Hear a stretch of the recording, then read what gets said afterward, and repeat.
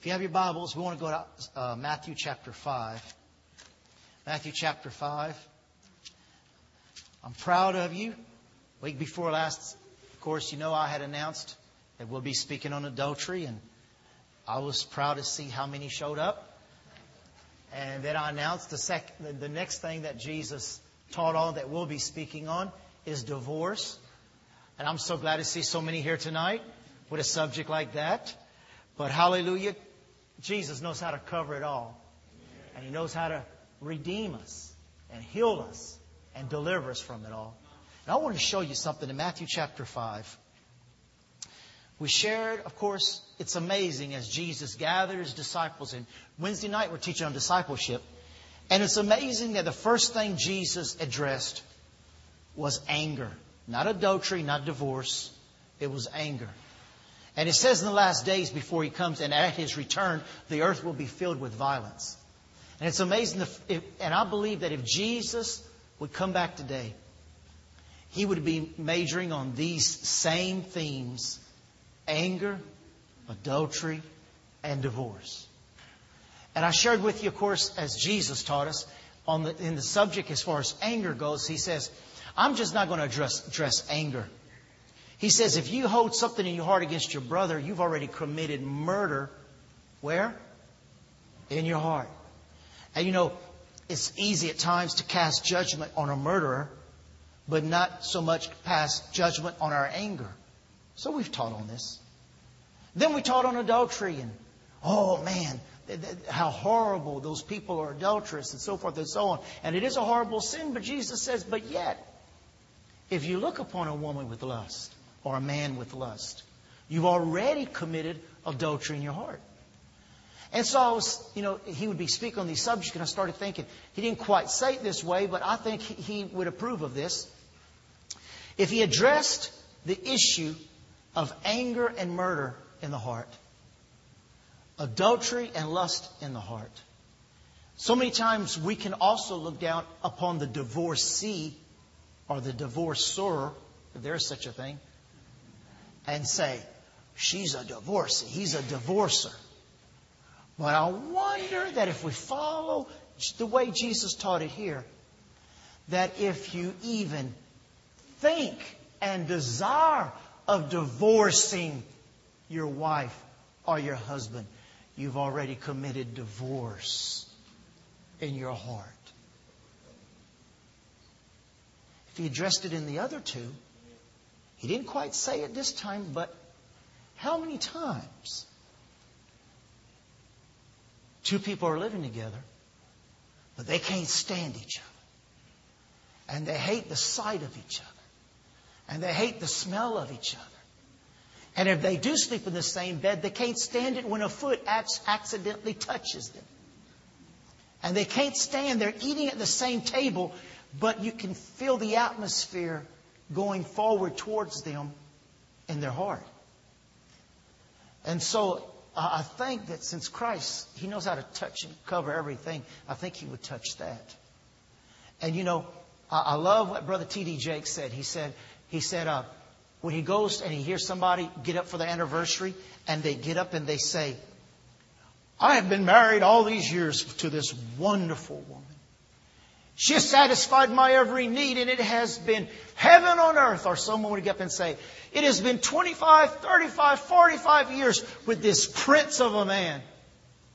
And I love Brother T.D. He's so down to earth. He says, give me somebody who'll get up and say, I have lived with this man for 40 years, and I still love him. Still.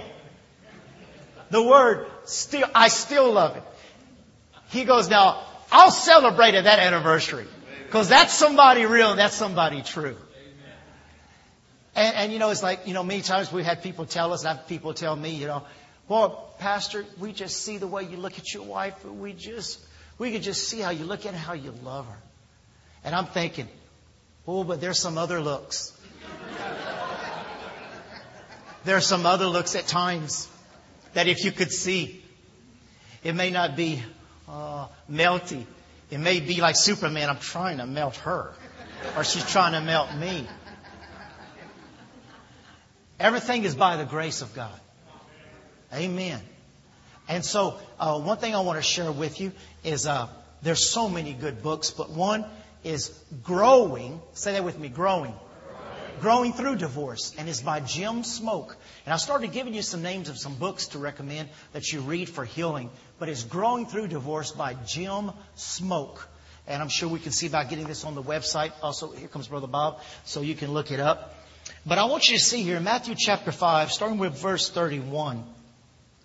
I want to see, furthermore, it has been said, whoever divorces his wife, let him give her a certificate of divorce.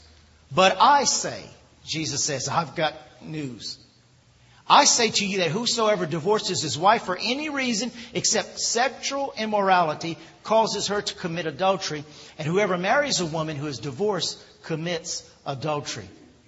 Now we want to study these things. Look with me also in chapter 19 of Matthew. Let's go ahead and look at Matthew chapter 19. I believe there's some things we're going to see tonight.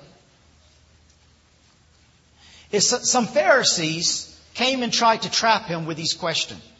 Should a man be allowed to divorce his wife for just any reason? Haven't you read the scriptures? Jesus replied. They record that from the beginning God made male and female. And He said, this explains why a man leaves his father and mother and is joined to his wife, and the two are united into one. Since they are no longer two but one, let no one split apart what God has joined together. Then why did Moses say in the law that a man could give his wife away? A written notice of divorce and send her away, they asked. Jesus replied, Moses permitted divorce only as a concession to your hard hearts. But it was not what God had originally intended. And I tell you this, whoever divorces his wife and marries someone else's commits adultery unless his wife has been unfaithful. They go on to say, Jesus' disciples then said to him, if this is the case, it is better not to marry. Not everyone can accept this statement, Jesus said. How many of you married people say amen to that? It was one. How many of you people can stay unmarried and be happy for the rest of your life? Okay. 2, 3. Okay. So, how many can say it is good to be married? Amen. Not everyone can accept this statement, Jesus said. Only those whom God helps. Some are born as eunuchs. Some have been made eunuchs by others, like the ex-wives. And some chose not to marry for the sake of the kingdom of heaven. Let anyone accept this who can. It's quiet in here. But they said, well, it's better not to get married. Jesus says, I'm not saying that. If you can live the rest of your life alone, then good. But some are born. Some God help and gives the grace, which is the ministry of celibacy. God helps a person be that way. Others are born eunuchs, and some are made eunuchs. Because in the natural, you're made to love and give yourself and receive from others. And one of the things, I want you to know that I heard my dad say all his life as a pastor that it's easy for a minister, for a Christian to say, well, you're divorced. You can't ever marry again. And I always heard my dad say, it's easy to say that when you got somebody to go home to, somebody to go to bed with, somebody to eat at the table with, somebody to drink coffee with, somebody to love you back. It's easy to tell somebody, now you got to stay, the Bible says, you got to stay single for the rest of your life. It says it's easy for someone who's married to say that, but let the shoe be switched.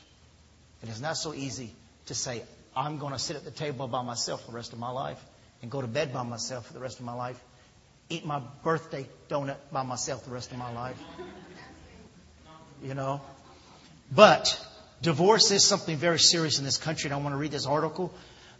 In January of 2000, the New York Times had a front page, and it said, 51% of women are now living without a spouse. The article proclaimed that this was a first for America. The Times appeared eager to announce that our nation had boldly entered into a new frontier of unattached women, and that marriage is an institution in decline. How many bind that in the name of Jesus? Article after article, it's as if there's an intentional effort to say, if your family's falling apart, don't worry, everybody else is too. It's okay. Life may even be better without traditional family. Go ahead and feel liberated. You see what they're pushing?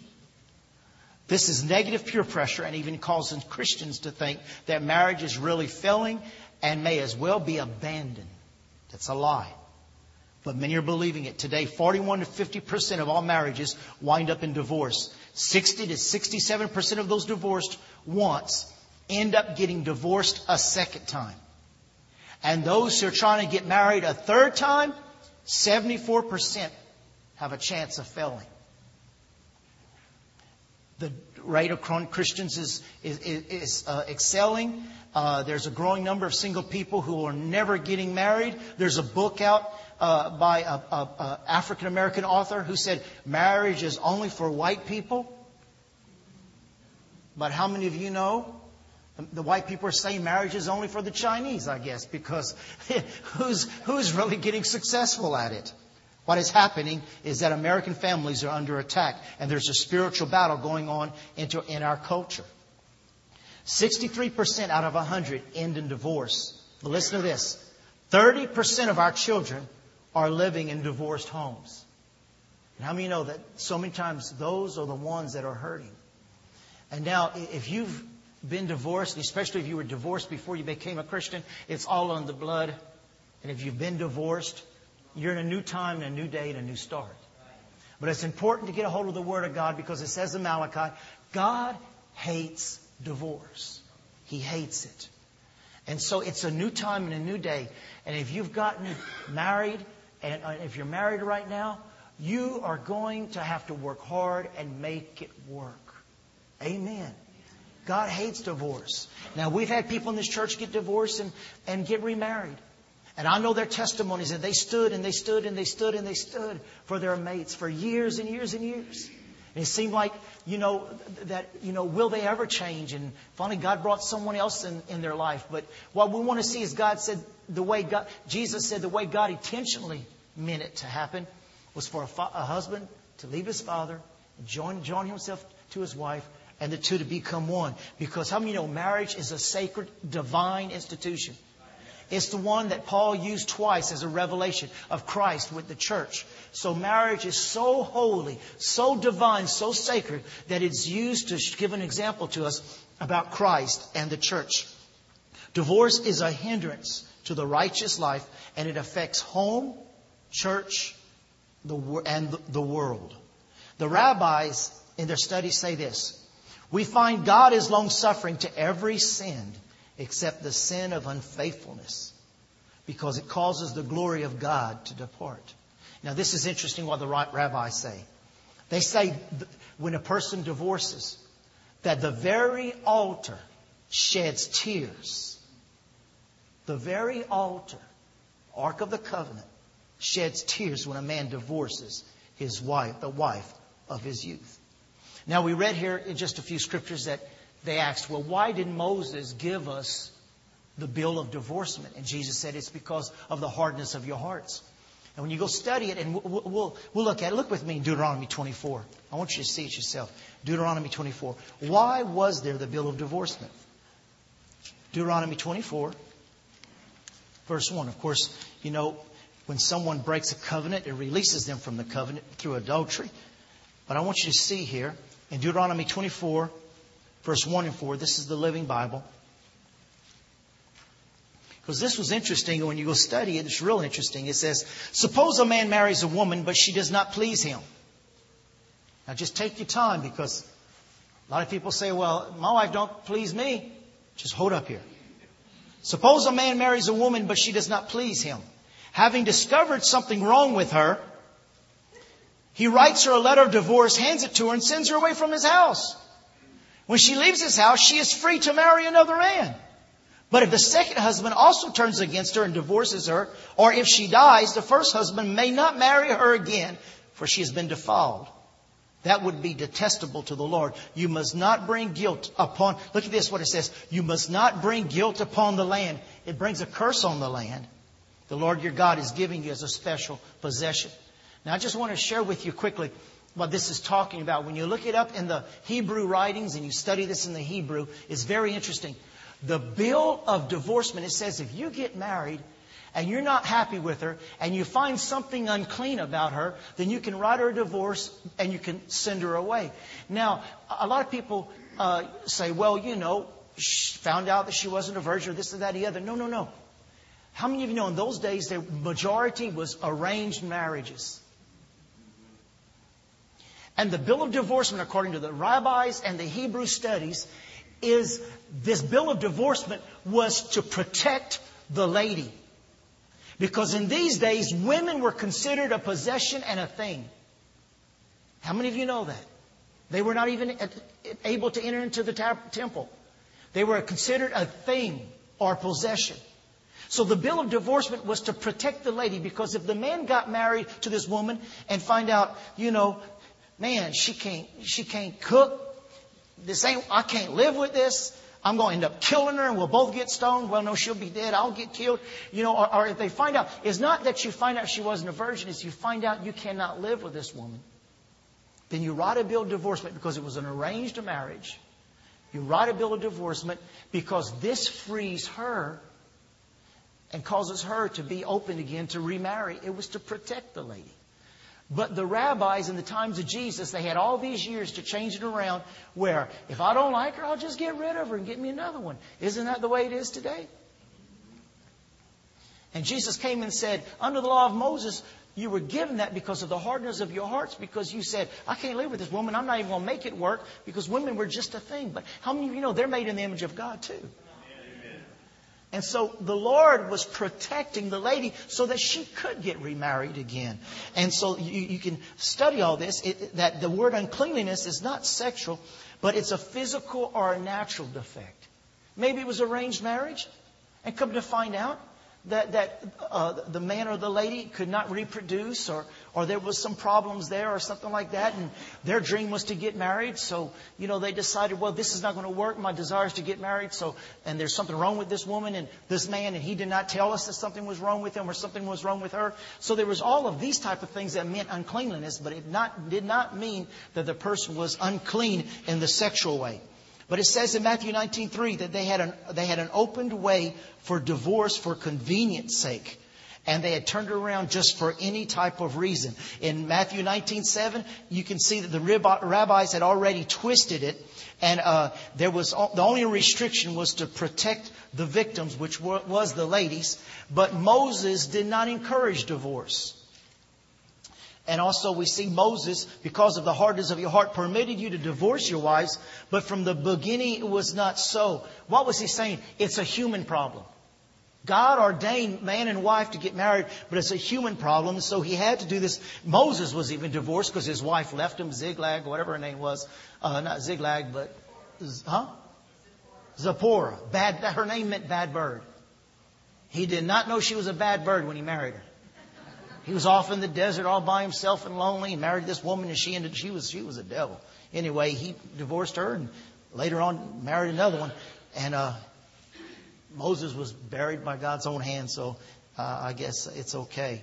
But anyway, we see that in Genesis, you can just write this down, in Genesis 2:18 and 19. And I want you to hear this, and I really hope the young people can get a hold of this somehow, that us fathers and mothers can share with them. This is the thing. Jesus said, even though Moses gave the right of divorcement, this is not God's intentional plan. Say that with me. Intentional plan. Now, this is what Jesus is saying there. This is what I believe Jesus is saying there. And I want you to get this in your heart for your children and for yourself if you're believing for a mate. First of all, God created a woman for the man. God's intentional plan is that God knows the perfect woman for every man and the perfect man for every woman. Now, if we want to stay free from divorce, now that we have light on the subject, and because we're training our children, we've got to train them that God's intentional plan is that God is preparing the perfect woman for you and the perfect man for you. God's intentional plan. Now, many people say they got married at love at first sight, and then they come out and they say it was really lust at first sight. And the lust after the years die, and then they said, I'm not happy with what I got. But how many of you know that God has an intentional plan? And when we seek first God's plan in His kingdom, He has the right woman for the right man. And that is what destroys the power of divorce. We don't get married because of loneliness. We don't pick our mate because of just looks. Thank God for attraction. But the thing that God is saying, He made man and woman. He put them together. He knows who's best for each man and for each woman. Now, if we get out of that plan, we're going to be heading in trouble, and it will be difficult to make it many, many years in marriage. But He has a plan. He sovereignly overlooks the preparation and the revelation. He overlooks the revelation of who's to be your mate. And also, He overlooks the consummation of your love, bringing the right wife and the husband at the right time and the right way, because the church is a divine institution. How many of you know that when you say I do, you say publicly before God and witnesses, until death do you part? One of our favorite movies that we've seen ever since we started dating, started in the 70s, was Rocky. I talk about Rocky all the time. I love Rocky. And I remember what they said in Sports Illustrated when the first Rocky came out. They said, what did you think about the movie? Didn't it look real? He said, oh, it's nice when you can box a little while and then somebody can shout, cut! But he says, when it's real boxers, you got to fight. And you're not waiting for somebody to say, cut. Okay, wrap it up. That's a show. You got to go all 15 rounds. Well, it's the same way in marriage. You just can't say, cut! I'm out of here. Wait a minute. You said you wanted to be a heavyweight. You said you wanted to make this marriage work. So it's no cut, I'm getting out of here. It's cut it out, devil. I'm not getting out of here. I'm staying and I'm going to make this work. And it is work. And it is to study. It is to get revelation. And as you grow in marriage, it's amazing how much more revelation you get why you came together, instead of trying to get a lot of revelation why you should have never came together. Huh? There's a lot of people, they sure rack up a lot of things over the years. Well, I should have never married you. Well, give me a reason. I'll give you 10. You got time? Everybody's got revelation why they shouldn't have got married. What's the revelations that you should have? Now, when my wife and I first got married back in 82, and we moved to the mission field, we done told you. We'd fight like cats and dogs. She's chased me with hammer and broom and... Oh, yeah. I've had potatoes and tomatoes thrown at me. We've had some rough times. And I've done my things too. Busted holes in the wall. Yeah, I've busted holes in the wall. I've busted holes kicked holes in the door. A lot of things. I just got to be honest. And it was always her fault. Oh, you got some stories? No, she'll have her time. She'll have her time. This is my message. She'll have her time. Maybe when I'm gone to Washington, she can tell her stories. But I've done my things too, I admit. But we don't do that anymore. But I would ask God, why did you give me that woman? You sent the prophets and confirmed it. I fell head over heels, waited 3 years for her. You confirmed it. You spoke to me about it. You gave us scriptures about it. You brought her into my life. But Lord, why? And the first, you heap up revelation. Lord, why? But as the years go by, man, that little devil was the best thing. No. Those things, she knows better. I was the devil. But those things is what made our marriage and is making our marriage strong. There's things about me she can't stand, things about her I cannot stand. But it's gotten easier over the 26 years. And now we have revelation why we've been brought together. Even though she's a certified Christian counselor, and even the studies say that her personality and my personality really don't belong together. But if I would have married those personalities that belong to my personality, I wouldn't have made it through the jungles, through the warfare, through the fights.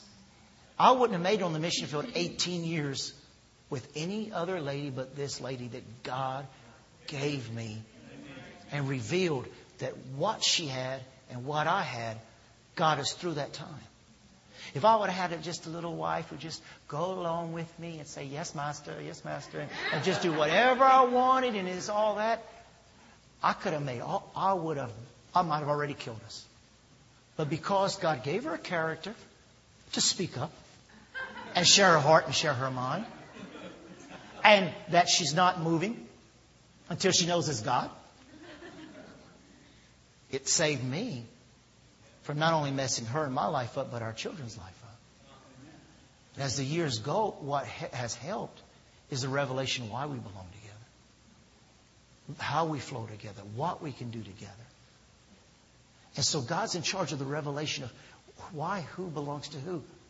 I know pastors and their wives, they say, I would have never chose, even one of my pastors say it in all of his seminars, I would have never chosen my wife. But God spoke to me and showed me she was my wife, and I fell in love with her. Revelation helps bring the wife together. We also see in Genesis 2:25, we won't go there, and in Hebrews 13:4, it says that, well, we want to look at Hebrews 13:4. It says that marriage is one of the most holiest, sweetest, precious things on earth. Hebrews 13:4. And so the Lord is saying, I hate when what I created to be sweet and holy. And look what it says here in chapter 13, verse 4. Marriage is honorable among all. Wow. And the bed undefiled, but fornicators and adulterers, God will judge. It says, honor. The Message translation says, honor marriage and guard the sacredness of sexual intimacy between wife and husband. God draws a firm line against casual. How many of that word's used a lot? Casual, illicit sex. God draws a firm line. He says, marriage and the marriage bed is holy, is divine, it's pure. And so he does not like anyone messing that up. Amen. And I love this story about a Japanese missionary. This is what he wrote.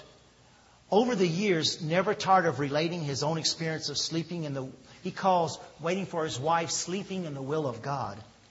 So far as marriage is concerned, said he, I talked with my sweetheart for 30 short seconds. Never spoke to her by word of mouth again for 6 years. And waited a total of 7 blessed years before I married her. Once during this time, I woke up and almost got the wrong lady. But by His grace was enabled to go back to sleep in His will and wait for His time, His way, and His choice for me. Never have I been least regretful by the 7-year sleep. Rather than being any kind of nightmare, it was more like Jacob's sleep for Rachel, for whom he waited 7 years, for which time seemed unto him but a few days, but for the love he had for her. His challenge to Christian young people is sleep on in God's perfect will or questioning believer. He will awaken you in His time and will either present you with His choice or allow you to sleep on until the great day when people neither marriage nor are given in marriage. He called it a sleep, waiting for God to bring the right one. Maybe that's what we need to pray over our children. That they sleep that sleep of holiness until God brings the right one into their life. Amen? It says, therefore a man shall leave his father and mother, shall be joined to his wife, and they shall become one flesh. Genesis 2:24. And then Jesus added, what God has joined together, let no man separate. Matthew 19:6. In these two passages, there are no provision for divorce. Room is left for repentance and reconciliation. Although the sins of fornication and adultery are hateful and exceedingly hurtful, they are not unpardonable. And if God can forgive, we must forgive, even though there are inevitable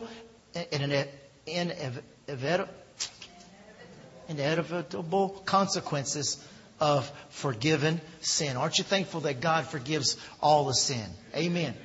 That nevertheless, God's grace is sufficient to cover every sin, even this one. Therefore, when there's repentance and reconciliation, there can be restoration and divorce can be averted.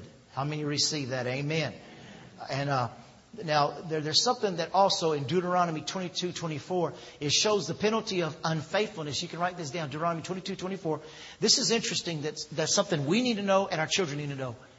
That when a couple is engaged, bachelor parties, where there's sin involved, is of the devil. If you remember that it said that Mary and Joseph were engaged. And in the time of engagement, it was against the rules of God to have any type of sexual intercourse with anyone, even while you were engaged. Even with the person you're engaged to. Now, I know you know this, but it bears repeating. Because the mentality today, as it said there, in a casual, illicit sex, is for a man and a woman to try it out before getting married. Or we're consulting adults. Why don't we just live together? Because we will get it right once we get married. And even according to the Word of God in Deuteronomy 22:24, it's sin, even if you're engaged to each other, or if you end up falling with someone else, it's still considered sin. Now, they weren't stoned for that, but they still had to pay a penalty for engaging in what was called fornication while they were engaged and before they were engaged. So how many of you know that we need to teach that to our children? And you know, you can read there about Joseph in Matthew 1:18-25, that when he discovered Mary was pregnant, he was minded to put her away secretly, since he was a just man, not wanting to make her a public example. He had the right to put her away because they weren't actually married yet, but he was a just man. And then God sent an angel to speak to her.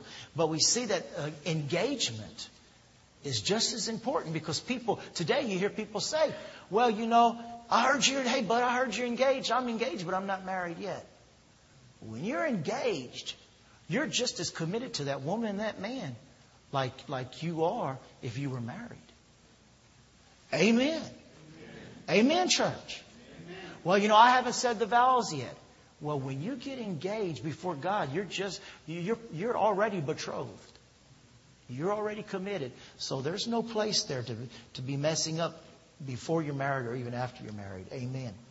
It says in Genesis 2:18, it is not good for man should be alone. I will make him a helper comparable to him. So thank God, God is in control of making a helpmate comparable to you. And it says the purpose of marriage is fellowship and fruitfulness in the Lord. Nothing is more precious or powerful than fellowship of life, love, service, and prayer of a happily married couple. That's why 1 Peter 3:7 says that we are heirs together. Say together. We were heirs together. My wife and I cannot blame success of raising children or success on ministry or success in finances. I can't claim all that on my faith or who I am, like she can't claim it either. We receive things as heirs together, praying and working and believing God together. God made her for me and God made me for her. And we do it together, and there's nothing more precious than that. And thus, the foundation of a happy home and a strong church and a righteous nation is men and women getting the vision and the revelation today that God is in control of putting us together, but He also wants us to stay together, and that He hates divorce. Amen. We've seen that in the life of righteousness, there is no need for divorce or even unhappiness. God give you the grace to even fall in love with that person you may feel like you're falling out of love with. For those outside of Christ, there is the convicting and the correcting of the law. For those in Christ, there's a redemptive and directive answer through the Holy Spirit that can bring a divine plan, purity, long-suffering, and purpose to marriage in the Lord. How many know God wants to heal marriages? Because strong marriages is what's going to make this city, this nation, this church, and our home strong. God wants us to have strong marriages. And even if it's been years and you have not been happy, and it may be like some family I know that, not here, but in another state, even the husband and wife may not sleep together. They may sleep in separate rooms and they're just coexisting. And that goes on a lot today. They coexist. God wants to heal those type of marriages to where you're not living these lives just putting up with each other, but you're living these lives just falling deeper and deeper in love and understanding and revelation. God wants you to enjoy marriage. Can you smile, husbands? Can you smile, wives? Hallelujah. Amen. A few of you can. Hallelujah. We want to believe that God is healing marriages and divorce is on a decline here in this area. But the way divorce will be on a decline is if we all have a revelation. Every single person has a revelation. God has the perfect woman, the perfect man for you. Go back to sleep until she or he arrives. Don't rush it. You don't want a divorce? Then don't rush into marriage. Don't marry the wrong one. Don't marry the wrong one. He says, all of your ways acknowledge Him and He will direct your path. If we want the divorce rate to go down, we won't get married because we met somebody 6 weeks ago. We won't get married because we met somebody 6 days ago. We'll get married because God will give you a word. She's the one. He's the one. You won't marry someone because they run around the church, they raise their hands, they dance, they sing, and they're faithful to church. Because I dated a girl like that one time, and come to find out she was real good in church, but she was a devil outside of church.